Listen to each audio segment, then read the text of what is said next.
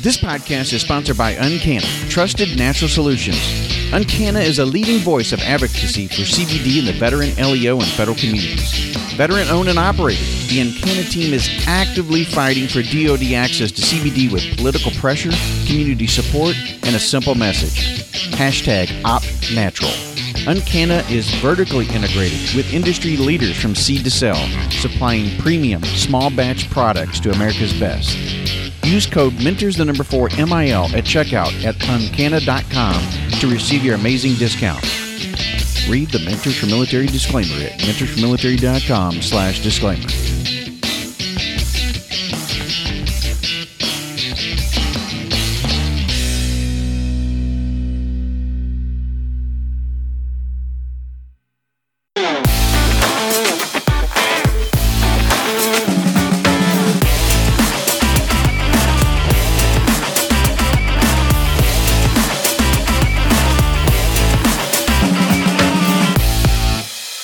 Good to see you, brother. How you doing? I'm doing great, man. I like your choice in attire. Great shirt, hat, perfect. I feel right at home. Yeah, man. I tell you what, it's been crazy here the last couple of days, and with everything that's going on, for sure. So yeah, it's good to just just relax, not worry about having to shave too much. Just I think it's actually like no shave month or something. Movember. Yeah. There you go. I see you got it going on. Yeah, I'm trying to start it. But yeah, I think Movember is just the mustache, which I can't pull off. I look pretty creepy with just the mustache. So yeah, I'm gonna go with the full beard for the month. I had that like way long ago, and of course back then I had no business growing a mustache, and it looked more like chocolate milk on the lips or a porn stash. I didn't know which at the time frame. Yeah. Yeah, I didn't know which one I wanted to claim. I'm really looking forward to getting into this topic. There are all kinds of different reasons why people get into the topic that we're going to tackle today. So sure. First off, let me just say, John, how much I appreciate you joining the show. Well, yeah, thanks for having me. I appreciate it. I think it, like you said, it is a topic that needs to be shared more often, more openly. So it's my honor to be here with you today. So thanks. I know that you're a Navy SEAL. The people that are going to be listening are going to be hearing about that, but that's not your humble beginnings. You actually came into, as an enlisted sailor, into the Navy. That's right. Yeah. So enlisted in 1996 to be a parachute rigger. I was told by my recruiter that as a parachute rigger that I'd be able to jump out of airplanes, and that never happened. Really? What I did was I learned how to pack chutes, or at least never happened while I was in that line of work. Yeah. Learn how to pack chutes and then work on ejection seats. The technical term for parachute rigger in the Navy is aircrew survival equipment man. So I was responsible for maintaining all the survival equipment that goes into an ejection seat on the F-18. To include like the water, the knives, the hook knives, all the survival equipment. And then obviously the parachute that goes into the ejection seat, because that is definitely the first piece that is critical for survival. And then I went from there into the Naval Academy. I got picked up for an appointment out of the enlisted ranks to attend the Naval Academy. And then from there, went into the SEAL community. So when you were a pararigger, and of course in the Army, by the way, you get a chance to actually jump because they want to make sure that you understand, what it is that you're packing, and you got to be willing to do it. I think that's great. I think that's how it should be. I love the fancy name that you guys come up with in the Navy. So anyway, we've got a term of endearment for it as well. So the parachute riggers, they learn how to sew a lot. Yeah. Their name in amongst the crew is Stitch, and then a word that rhymes with Stitch that begins with B. Yeah. Okay, I'm with you. When it was time for you, or when you considered going to the Naval Academy, was this something that you wanted to do coming like out of high school and just didn't get the opportunity, or is this something that really you didn't think about until after you got in? No, you're spot on with that first piece. I tried to get into the Naval Academy out of high school. I had a friend that had joined the Naval Academy, and he had kind of paved that path and was telling me all the great things about going. and I'd set my sights on joining the Navy, and I wanted to become an officer, and I wanted to become a SEAL. And then he told me about the Naval Academy, and I learned a lot more about the service academies, and decided, hey, I want to go that route. Got to turn down as a senior coming out of high school, and then said, you know what? Well, that piece of the puzzle didn't work out. I'm going to go after still becoming a SEAL. Enlisted, did the parachute rigger thing, put my application in to go to SEAL training, and then while I was waiting on that packet to come back, ended up getting picked up for the Naval Academy. So what happened then? Did your packet ever get returned to you saying yay or nay regarding the SEAL teams? No, it did not. Okay. No, I mean, I'd taken the physical test, so it was just a matter of time. Yeah. At the time, there was no guarantee to go to SEAL training out of the enlisted ranks, unless you showed up at boot camp with a contract, which I did not. So I was just kind of playing the waiting game, and while I was playing that waiting game, I was like, you know what, I'm gonna apply for the Naval Academy again. And then got a Secretary of the Navy nomination, and then received the appointment subsequently. How does the Naval Academy, especially your peer group and stuff, how do they perceive you guys? Because it's a relatively small number that come in as former enlisted personnel. Do they kind of lean on you and think, oh my God, okay, at least you've already been there. You can give me a little bit of the ropes and pick your brain, or are you seen as somebody that's more of, hey man, you had your path, you chose it, and now you wanted to come to this side, Yeah, no, it's definitely more of the former. At least that's what I perceived it to be. Maybe it was more of the latter, but the way I perceived it was, hey, we were all called priors, so as though we had prior service. And I mean, even people who had just gone and served, a few months and gotten in, picked up from the enlisted ranks, at least they'd gone through boot camp, so they had the initial indoctrination. Sure. So they had an idea of, how to do, some drill, how to make your racks, how to carry a rifle, that kind of thing. So there was the military bearing piece that you knew, the military rank structure. At least, I'd come from the Navy ranks, so I knew the Navy ranks. I'm sure if I'd come from a different service, then it would be completely different, because the Navy ranks are out there, yes, both on the officer and enlisted side. Yeah, but yeah, it's definitely, I think it set me up for success, having had that enlisted experience prior to, and then. Of my roommates at the Naval Academy through the 4 years that I was there, several of them were prior enlisted as well, and we kind of had this group. It wasn't a formal group, but it was a group of guys and gals that had prior enlisted experience, and we all looked at each other with a level of respect. Hey, whether you had gone to the Naval Academy or not, you were going to serve your country. Yeah. And I think that says a lot about a person. So. Well, I think for you, I would imagine, and also the guys that were with you that had been prior service, at least have gone through boot camp and all of that, there was a sense of pride of not wanting to quit, I would imagine, going through this. Because, I mean, you've already seen, boot camp and stuff. So whatever they're throwing at you here outside of education, you guys should be able to muster. You should be able to handle. And I could totally see me not wanting to let myself down. Absolutely, 100%. And that I think anybody that's going to apply to the Naval Academy, I think they've got that kind of inherently ingrained in them. But that is just honed if you do happen to go through the enlisted ranks first, or not through the enlisted ranks, but the enlisted route first. I think that's just honed and polished. And then when you show up at the Naval Academy, you're that much better prepared, or any service academy for that matter. Going to West Point, the Air Force Academy, from the enlisted ranks of that respective service, 100%, you're going to be that much more prepared and have that much more grit and resilience going through.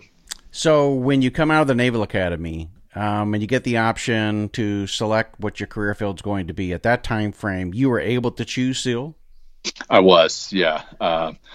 Fortunately enough, I'd kind of surrounded myself with other guys who were wanting to go that route, and we worked out together. We studied together. We did a lot together, and that brotherhood was essentially established before we ever got selected to go SEALs. Back then, at the time, it was 16 per graduating class that were selected to go, and we had about 50 or so by the time it came to choose what it was we wanted to do that wanted to go. Those 16 guys, we had pretty good success from my graduating class going through SEAL training, and then there were others who, from that 50, who had to go and do something else first. So I was fortunate enough to go straight into SEAL training from the Naval Academy, but I had brothers who went surface warfare or Marine Corps and then transferred into the SEALs afterwards. But they were, higher rank coming into the SEALs, higher rank but less knowledge of the SEAL community, which puts them somewhat at a disadvantage. They overcome that pretty quickly, but it puts them at somewhat of a disadvantage. The guy that went to the academy before you, he had probably at this point outranked you because he was ahead of you in class and everything. So what was it his career field? What did he end up going into? Which guy in particular? The guy that went off from high school, went to the Naval Academy. Sorry. That's right. So he is still in. Good, and I still remain good friends with him.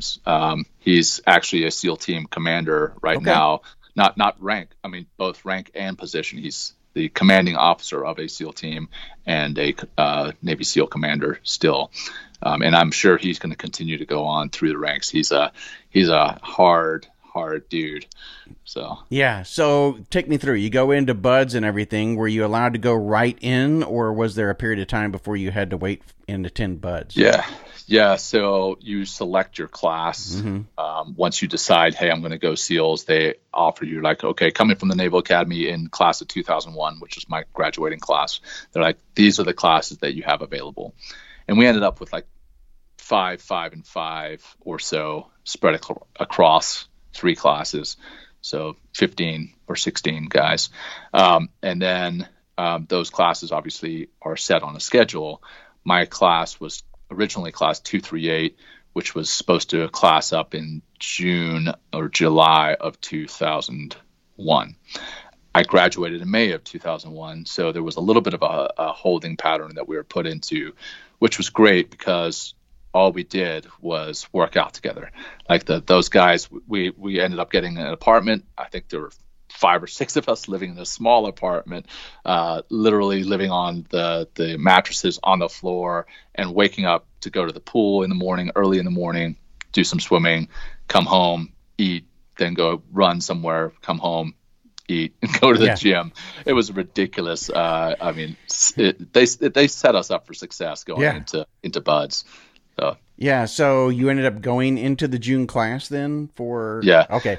So it starts. So when I say classed up, it was really what's called PTR, pre-training and rest and recuperation. I probably screwed that acronym up, but PTRR is the first. Hey, we're going to take you into the training, but you're not going to officially start class until later. So you again spend more time on the obstacle course, but you're actually out there in Coronado. So you're spending more time on the obstacle course, you're spending time swimming, spending time running, spending time being brutalized, and then the class. I think that class 238 officially started buds phase 1. There's 3 phases. It started phase 1 in the beginning of October.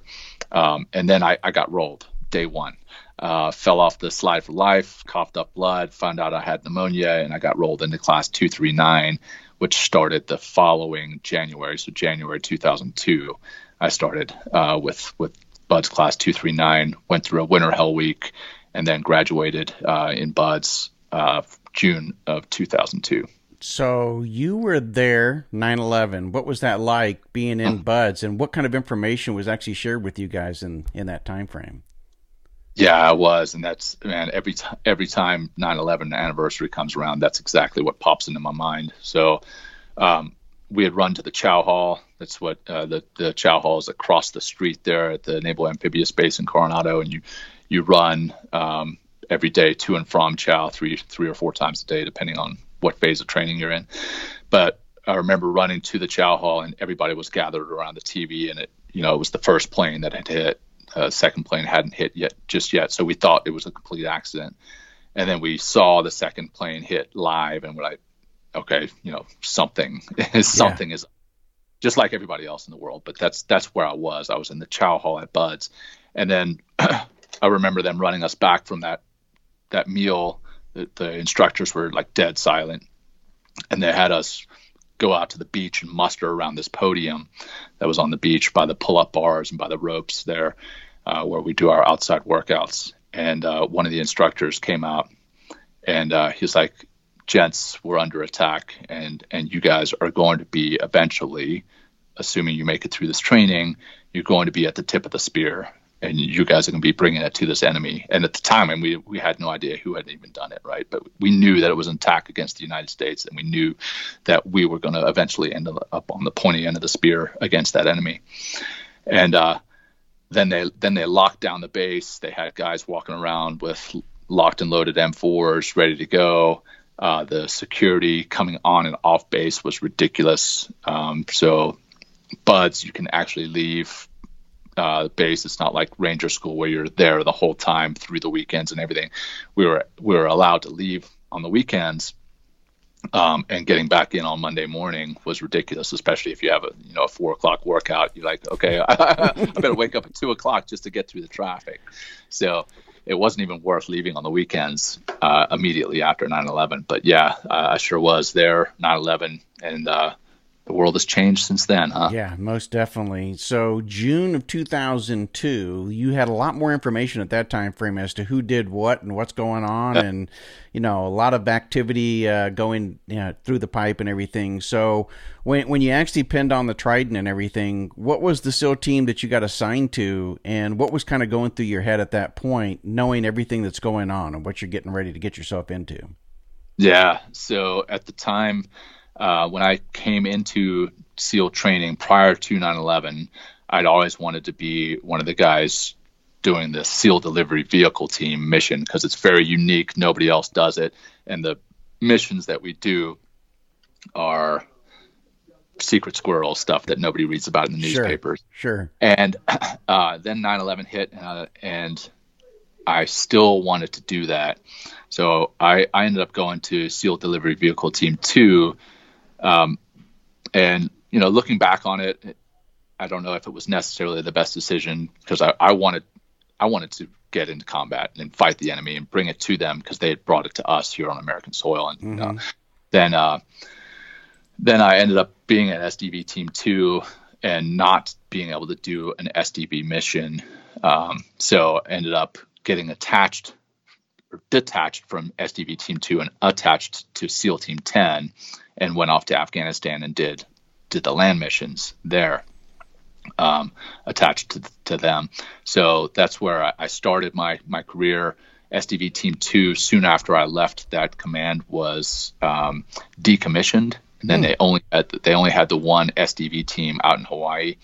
And then just recently, within the last year or so, they recommissioned SDV Team 2 out on the East Coast to continue doing the missions, the secret squirrel stuff that they do. Yeah, and they're doing great stuff that this country doesn't even know about, and it's definitely keeping us safe and sound over here. Yeah, no doubt. Of course, there are worse places to be than Hawaii. Although I know a lot of people who have been assigned there and everything always talk about how you get rock fever for at least for some after a period of time. But I could see that'd be a really cool assignment. Yeah, just to be clear, SDV Team 2 is in Little Creek, but SDV Team 1, they're in Hawaii, and there's guys clamoring to get that mission because, sure, it's great to be on Hawaii, but those guys also pay the man, because they do a lot of their dive training in Washington State, and that is not warm. Yeah, much different water temperatures for sure. Yeah, much different. So, okay, you go off the SEAL team, and at that time frame, I guess that's where you did some deployments. And what was it like for you as far as being a member of a SEAL team and actually getting to take the fight to the enemy as you were, being trained to do and talked about during BUDS, they talked to you about? Was it everything that you expected? There was a lot more planning and administrative stuff that goes into it. What we joke is forgive my language, but there's a lot of ass pain for the fun that we have. Yeah. And I fully believe that that's true.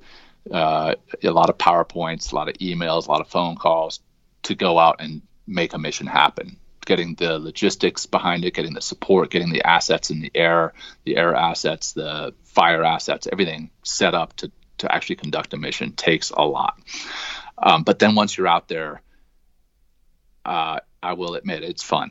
Yeah. It's a lot of fun. It's scary at times, and I think that you can have both at the same time, fun and being scared. And then there's obviously the aspect of taking another human being's life that in and of itself is scary. Yeah. And that I don't think you can properly prepare for mentally until it actually happens. That's a great point. And I think that there's two great points there. And I kind of teed you up for the first part of that being administrative, because I think so many guys, listen to these types of podcasts and they hear the cool guy stuff. And, that's what they're thinking that they're getting into, but there's a lot of downtime and there's a lot of things that go on that are not sexy and not shown in these videos with the cool music and everything else that goes on. And I think you certainly shared that. But then there's also the other side of it, that anybody that's gone into combat and actually experienced it, you expressed it there in that back end, and that it's not also like playing a video game in PlayStation and Xbox. Yeah. They're still human. Yep. and that does take a toll on individuals over time.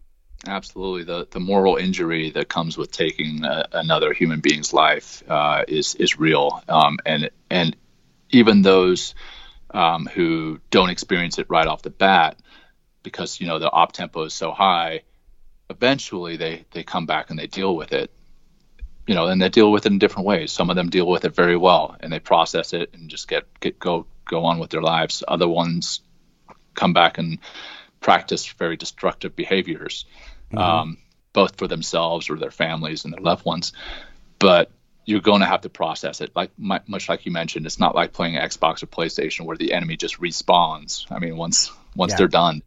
Yeah. And the same thing for your brothers and sisters in arms.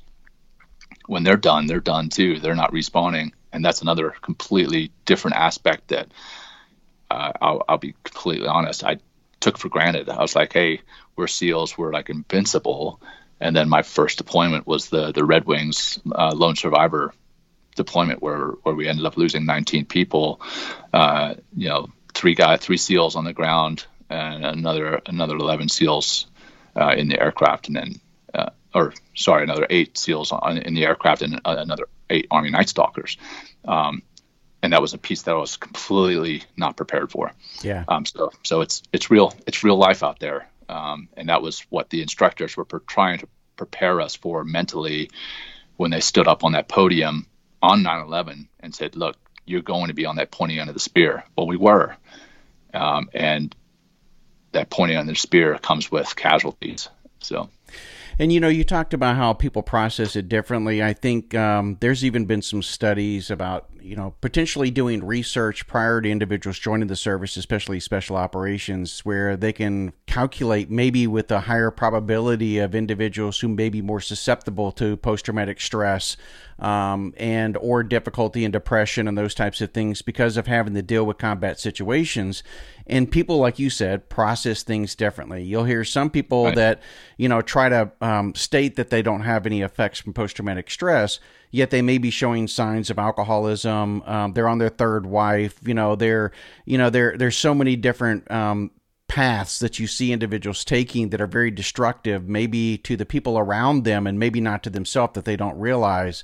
And so, it's trying to understand that and realize that it's not a weakness too. I think for an individual to show that you're dealing with those types of feelings when you return back home. You may have high anxiety, or you may still be in fight or flight mode. You may be, also somebody who's dealing with the emotions and the struggles of what you just experienced.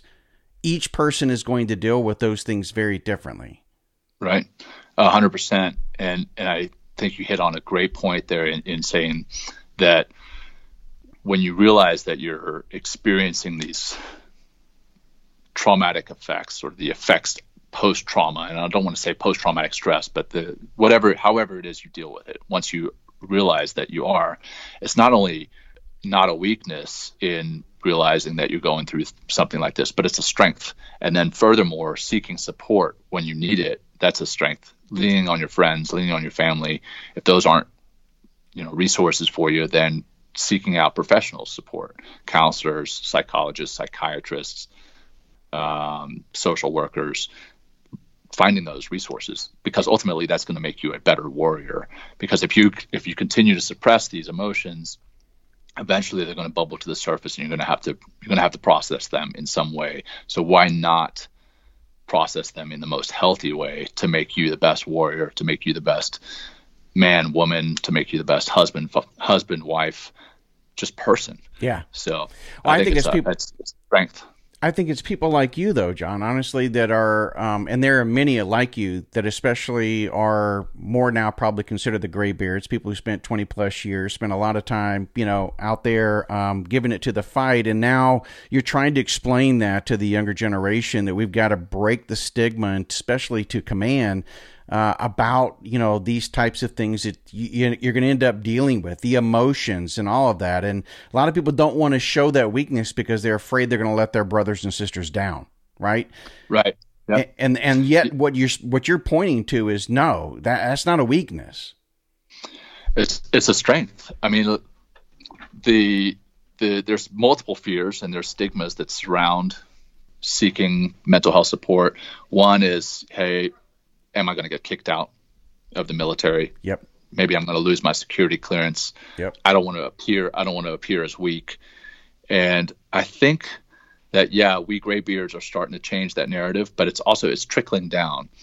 As a matter of fact, the Navy, I don't know what the other services have, but the Navy has a warrior toughness program now at boot camp where, funny enough, it sounds like the beginning of a bad joke, but a SEAL, a chaplain, and a psychologist that together. Does sound like a they came together to put together this program. Actually a SEAL that I was at SEAL Team 10 with, Steve Drum, he helped to put it together. And mental resilience, meditation, mindfulness, which I know we're going to get into later, that's a pillar of this warrior toughness, and it's preparing the new generation of sailors for what it is they're going to face. And it's going to give them the tools prior to their experiencing these tough times so that when they do, that they're more resilient. And I think that's a great way that the Navy is going about preparing those sailors for the future. Kudos to the Navy. I think that there's something that we've talked about, not just in terms of what we're discussing here, but even transition, that we've said in the very beginning that you've got to start preparing individuals from the very beginning. You can't do it after the effect and hope that it's going to take. You've got to prepare these individuals for what they're going to be experiencing or potentially experiencing in the future. And again, every person is going to be different within the room that you're expressing that to. But if you at least give them the tools and the understanding, they're going to be able to cope and deal with that much better. And the nucleus and the family, the friends and stuff that are around them are going to also be a part of that and understand what you're dealing with when you come back home. 100%. That's beautiful. And the analogy that I kind of use is, we don't allow people to show up to buds physically in bad shape and then expect them to run around with a log on their head or a boat on their head and be fine. Mm-hmm.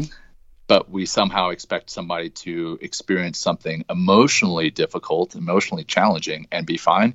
No, what we need to do is prepare them emotionally and mentally for those challenges that we know they're going to have in the military. If it's not in the military, then it's going to be somewhere along in life. Challenges are going to come our way. It's part of the human experience. Yeah. So why not give them the tools to better prepare them for that? So take me through in a kind of a quick snapshot before we get into how individuals can, deal, or one of the things that, you guys have talked about here in terms of mental resilience and mindfulness and meditation. In a quick snapshot, what was your career like after, because you spent 20 plus years total within the Navy, were you on multiple SEAL teams? and what rank did you achieve and that type of thing, so individuals kind of understand, where was it that you landed? Sure. So I went from SDV Team 2 on the East Coast in Little Creek, Virginia, out to San Diego, back to the West Coast where the amphibious base is out there in Coronado. Yep.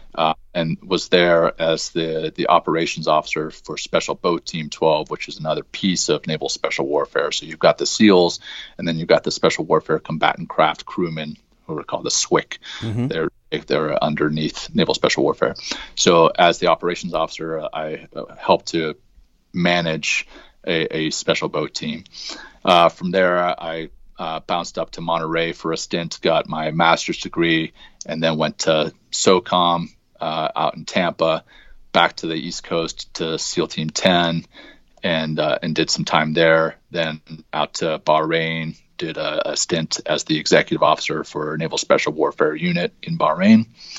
Then came back to Naval Special Warfare Group 4, which is the group level above the special boat teams. So I've got the SWCCs and the special boat teams are near and dear to my heart because I spent a lot of time with them in my career, and they are true professionals and also a hard bunch of men.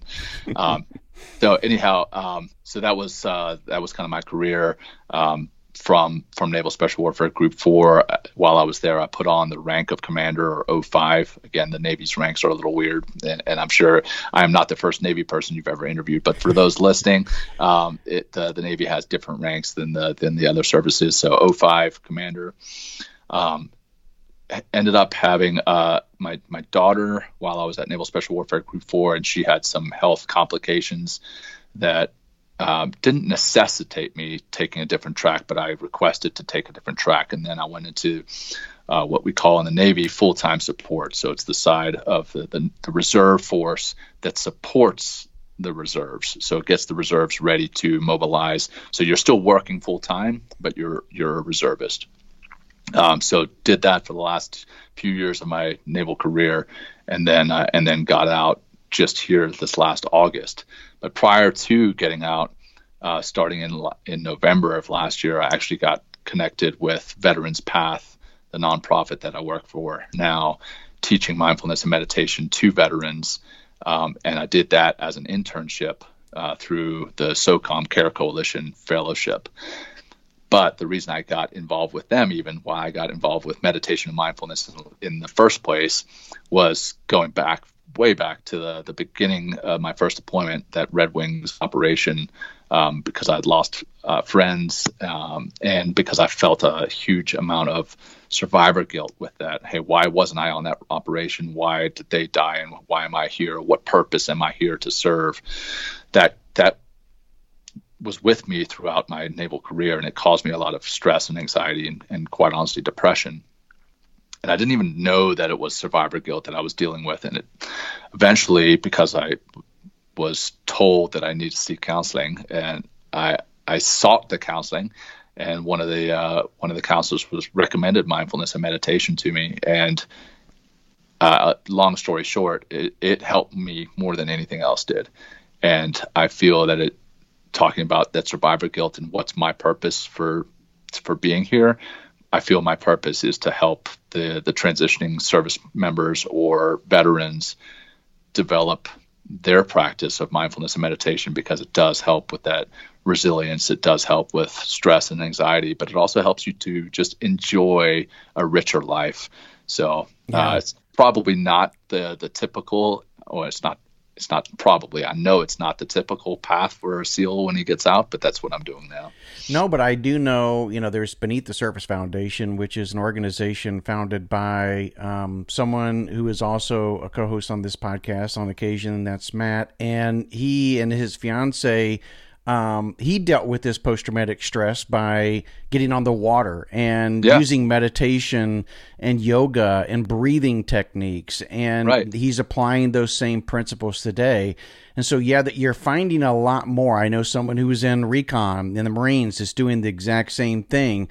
You're finding more and more people are looking for outlets outside of opiates and other medication, alcohol, to find relief for them, their their depression, anxiety, post-traumatic stress. There are different labels that you can put on it. And for some, it's even traumatic brain injury, that's manifesting itself into some way, that's causing concern and stuff in their family life, at work, whatever the case may be. And so I think this is a very relevant discussion we're about to have. And I love hearing that it is getting more notoriety, more acceptance in the military community. And I know Matt, we spoke probably a year and a half ago, just when I was starting this journey. It's been a while, but he's doing great things with Beneath the Surface. I think so many guys look at things like meditation and yoga, you can call it mindfulness and, whatever label that you want to put on it. And they think it's kind of hokey pokey. It's out there and it's not something I'm doing, I'm interested in doing. Yet I do know a lot of guys on teams in SF and everything in the Army that are also starting to practice this very same thing, and pararescuemen who understand that if you can control your breathing and you can control your thoughts pattern and everything prior to ever going into that mission, and you work on those types of things, you're going to be more laser focused. So let's get into a little bit about that. You're spot on in that it does address what I talked about earlier in stress, anxiety, depression, but it also helps you to perform better. So if you're doing it regularly, you're tapping into the parasympathetic nervous system more regularly, and you're preparing your brain and the whole, all that neural network for getting into the red. You're going to get into the red when you get out on the battlefield. But if you're able to focus your breathing, your amygdala, if you've regularly trained it when you're not on the battlefield, right now you've trained it, you're going to respond rather than reacting. And you may make a better decision out on the battlefield. You may not shoot when you don't need to, so that things don't escalate to a point that they don't need to. You may see things more clearly because your physiology is allowing you to adapt to the battlefield. Literally, your pupils aren't as dilated. You're seeing things more clearly. So that there's definitely benefits to practicing as a warrior. I mean, these were ancient warrior practices, and somewhere along the line, they got twisted into, that's something flowery, something for the weak of mind. It's not anything I want to do. And I'll be 100% honest, when that counselor originally recommended it to me, I was like, what? I'm not a hippie. Come on. That's not something for me. I want to go out and I'm a warrior, damn it. Yeah, exactly. But he twisted it on me and showed me, hey, look, here's some very high performing individuals. Here's the history of it. Here's the Spartans, the samurais practiced a form of it prior to going on the battlefield. Why wouldn't you want to? So I tried it out, and sure enough, here I am, because I fully believe not only does it help with the stress and anxiety and depression, but it does make you a better performer on or off the battlefield with your families. You're going to enjoy your time with them more. It's going to be richer. You're going to experience it instead of just going through it. So how do you present it then to somebody, that may be listening, or that you're now trying to educate for the very first time, who's listening to it and saying the same thing that you did, back those many years? How is it that you're trying to get that point across, and how are you introducing it as a new way to help them, aid them, either now or in the future? Yeah, well, a couple of things. First off, I'm still a SEAL at heart, and I think that having that military background, I can relate to my fellow veterans, my fellow special operators, and I think that's important.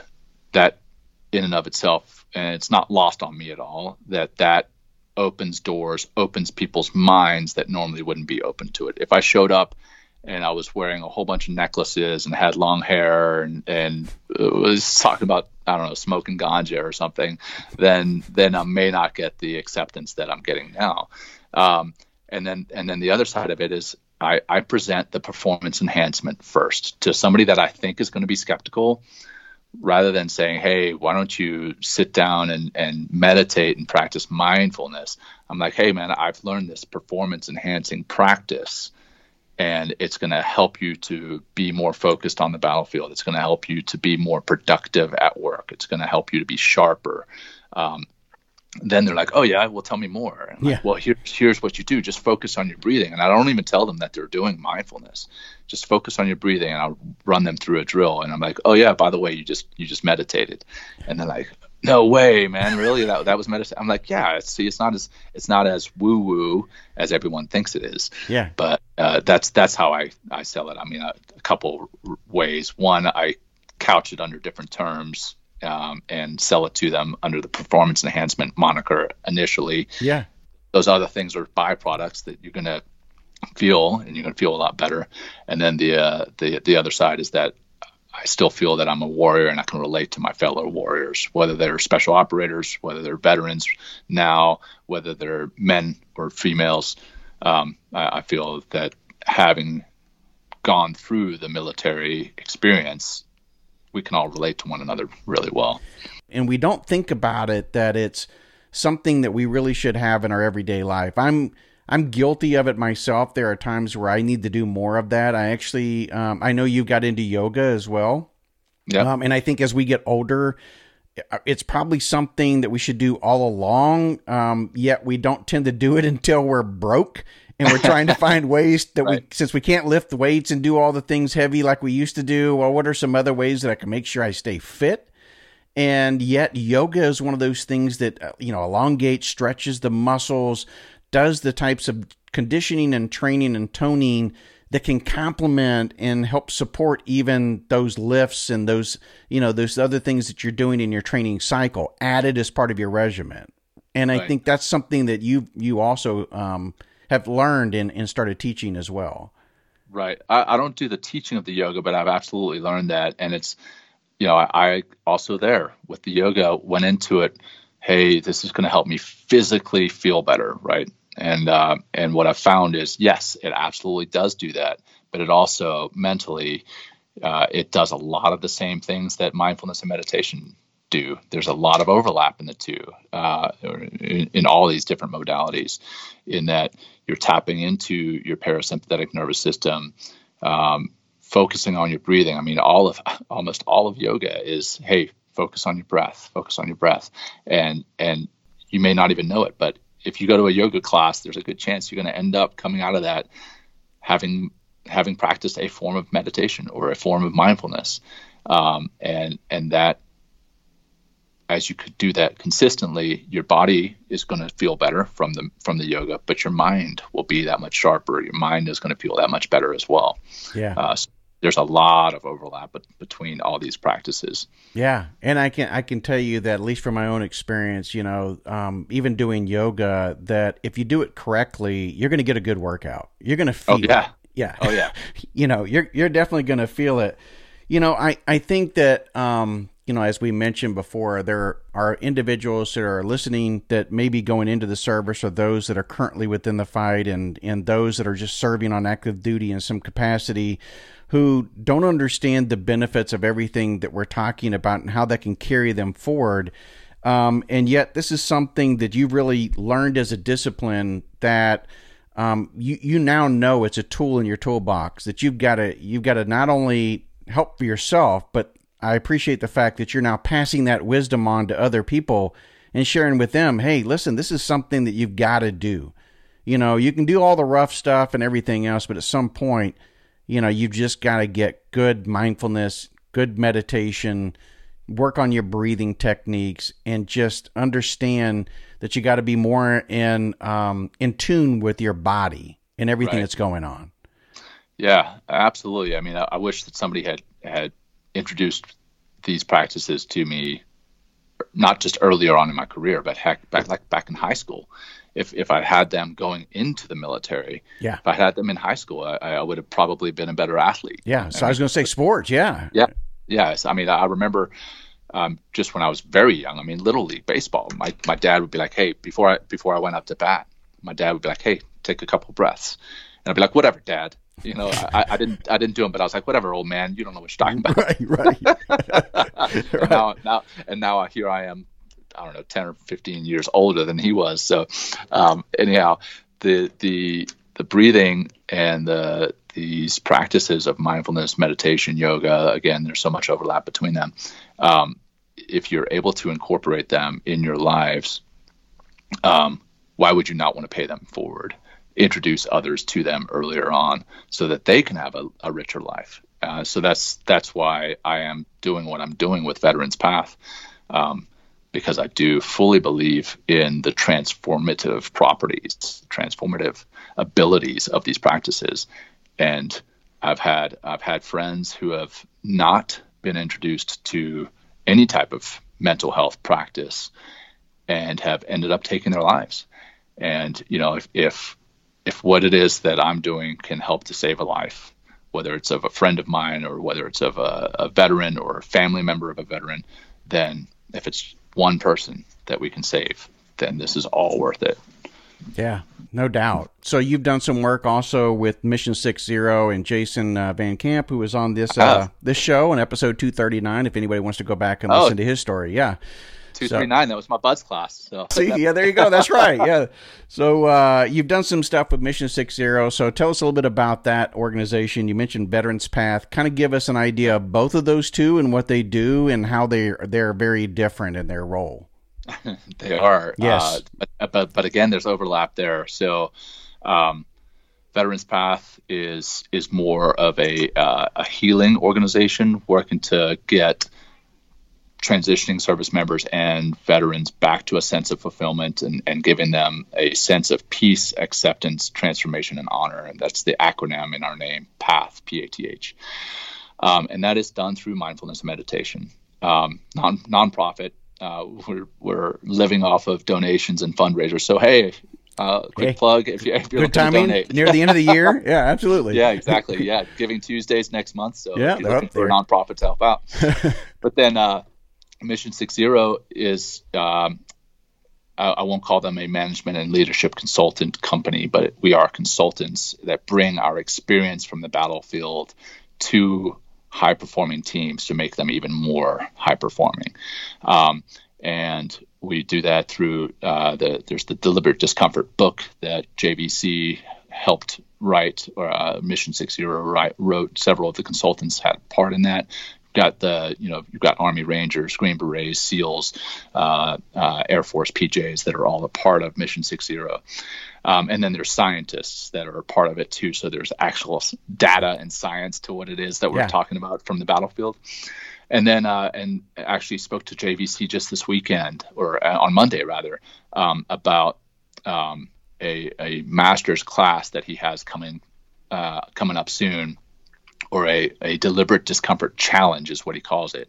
It's going to be 60 days of challenges that are all set around different pillars of becoming a better performer, a better person. And I'm contributing a piece of that with the mindfulness and meditation, where we'll actually have a deliberate meditation practice every day through that 60-day challenge. And ultimately, you're going to be a better person for having gone through it. But then on the side, I also, with Mission 60, I do the leadership aspect too. So not just the mindfulness and meditation, but I bring in stories from the battlefield, stories from training, stories from life, and bring that into the leadership aspect of the organization. I love what you guys are doing on both those aspects. But if somebody wants to learn more about meditation, breathing techniques and stuff like that, is Veteran Paths a way that they can do it, or is there some other way that you would recommend? Yeah, well, if you're a service member or a veteran, veteranspath.org, that's our website. That's a great place to start. Or you can find us on social media. If you're not, then there's the way that I started. I started with a very simple app, downloaded Insight Timer on my phone, and went through some of the guided meditations there. And I highly recommend you start small and start with a very simple meditation, not trying to jump into an hour-long meditation, because that may lead to discouragement on your part. Right. It's like trying to jump into the gym and try to do this really intense CrossFit workout or something with never having gone to the gym before. Right. So I encourage you to start short and simple, and then grow from there, but do it consistently. again, going consistently that's where you're going to get the benefits. Those are the apps that's one of the apps that I started with, but there's tons of them out there. There's the Insight Timer, there's Calm, there's 10% Happier, there's Waking Up. There's, literally hundreds of apps that are out there that you can learn to meditate, and highly encourage using any of those, whatever feels comfortable for you. That's what I recommend. Awesome. Doing something. Yep. Man, I appreciate you coming on the show, John, and talking about this topic. I think it's like so critical right now with all the things that are going on, and we've never been at war this long. And I think it's going to have not only effects today, but like you said, some people are not going to feel it till many years later. And it's going to, depending upon how they deal with it, it could end up causing a lot of issues further down the line. And so get a handle on it now, understand it now. I love what you mentioned earlier about what the Navy's doing. I hope all branches, if they haven't already, start picking up on some type of, training or education process that teaches a lot of what we've just discussed. It's so critical. And it's so critical for everybody who's going through any type of, hell, with everything that's going on in the world today, we all could use a little mindfulness, right? Amen. Amen. A little breathing would go a long ways, especially, with the election and everything that's going on. People are, looking, it seems like, for social media to give them the answers. And in fact, what it might be just is a few short minutes of short breathing or breathing techniques to center more on yourself and shut off the outside world for a moment. Right. Yeah. And we definitely could all use that. I think it's going to get you more centered. The analogy that I use is the snow globe, and the way that we are every day is just the snow globe that has been shaken up, and we can't sort the signal from the noise and the noise from the signal. And what we want to do is put that snow globe down and let all the mess settle down, and let the few snowflakes that need our attention keep floating around. That's what meditation and mindfulness, yoga, all this does for us. It allows us to be more here, more present in the moment, and enjoy a much more rich and fulfilling life. So. I have never heard that about the snow globe, so that's a new one. I can tell you that many years ago in a company that I work for, we started changing the culture of the organization, and there was a lot of people that would come to meetings and everything with their phones and their laptops and ready to actually work while they're supposed to be participating in a meeting, right? In a round table. And we started issuing out, or the HR department started issuing out signs that would be posted everywhere. And you even had one that was supposed to sit on your desk, and it said, "Be here now." Yeah. And so exactly. We would have to remind people, hey, John, you're supposed to be here now, right? Here, not there on the laptop. Close the laptop, that type of thing. But you laugh because you see it every day, right? Yeah. Oh man, honestly, I didn't see a whole lot of that in the military, because a lot of the spaces that we worked were secure spaces, so you couldn't bring your own laptop, you couldn't bring your own phone. And then I transitioned, like I mentioned, to the reserve side, where a lot of people were able to bring their phones into the non-secure spaces. And I was blown away at how distracted people are in meetings because of their digital devices that are on them all the time. There's another member of our organization. Her name is Janelle McCauley. You may know of Janelle. She's a retired lieutenant colonel, pilot, combat veteran, also mindfulness and meditation expert. And she said something to the effect of, even if you don't check your phone, if you have it on you, if you have it on your body, if you have it on your person, you are 10% less there. You are 10% distracted. Something to that effect. It may even be more than that. But she ended up, when she was in command of her Air Force unit, she had people set their cell phones outside and not even bring them into the meetings, and they were there. They were more there through the meeting. So be here now. I love it. Yeah, we actually used to have away meetings because you couldn't have them in the same building. So if you wanted to have your leadership team or something hold a discussion, the only way to do that is to force them to not have their laptops and their cell phones. But also we try to not have it at the same facility, because they're more than likely to take a little break, act like they're going to take a bathroom break, walk out of the meeting and be gone for an hour and wonder what happened to Sue. We lost her. And so I think that's really good, advice as well to individuals, that we need to do a lot more checking out, a lot more breathing, a lot more mindfulness, and get more close to center, because technology is right now sucking the life out of us. So, social media and all that kind of stuff. And I know, because I'm involved in it probably just as much as you are, and trying to, when you own a business, that's something that you've got to do. And it's unfortunate or fortunate, however you look at it. But John, I appreciate you once again coming on. My pleasure. Yeah, Thanks and talking about Robert. Make sure you tell Jason hello for me. I haven't had a chance to talk with him in some time frame. I'll continue following you guys and all the great things you're doing, especially at Veterans Path and Mission 60. And I hope some people go out there and check you guys out. Thanks very much. I appreciate it. And thanks for having me on.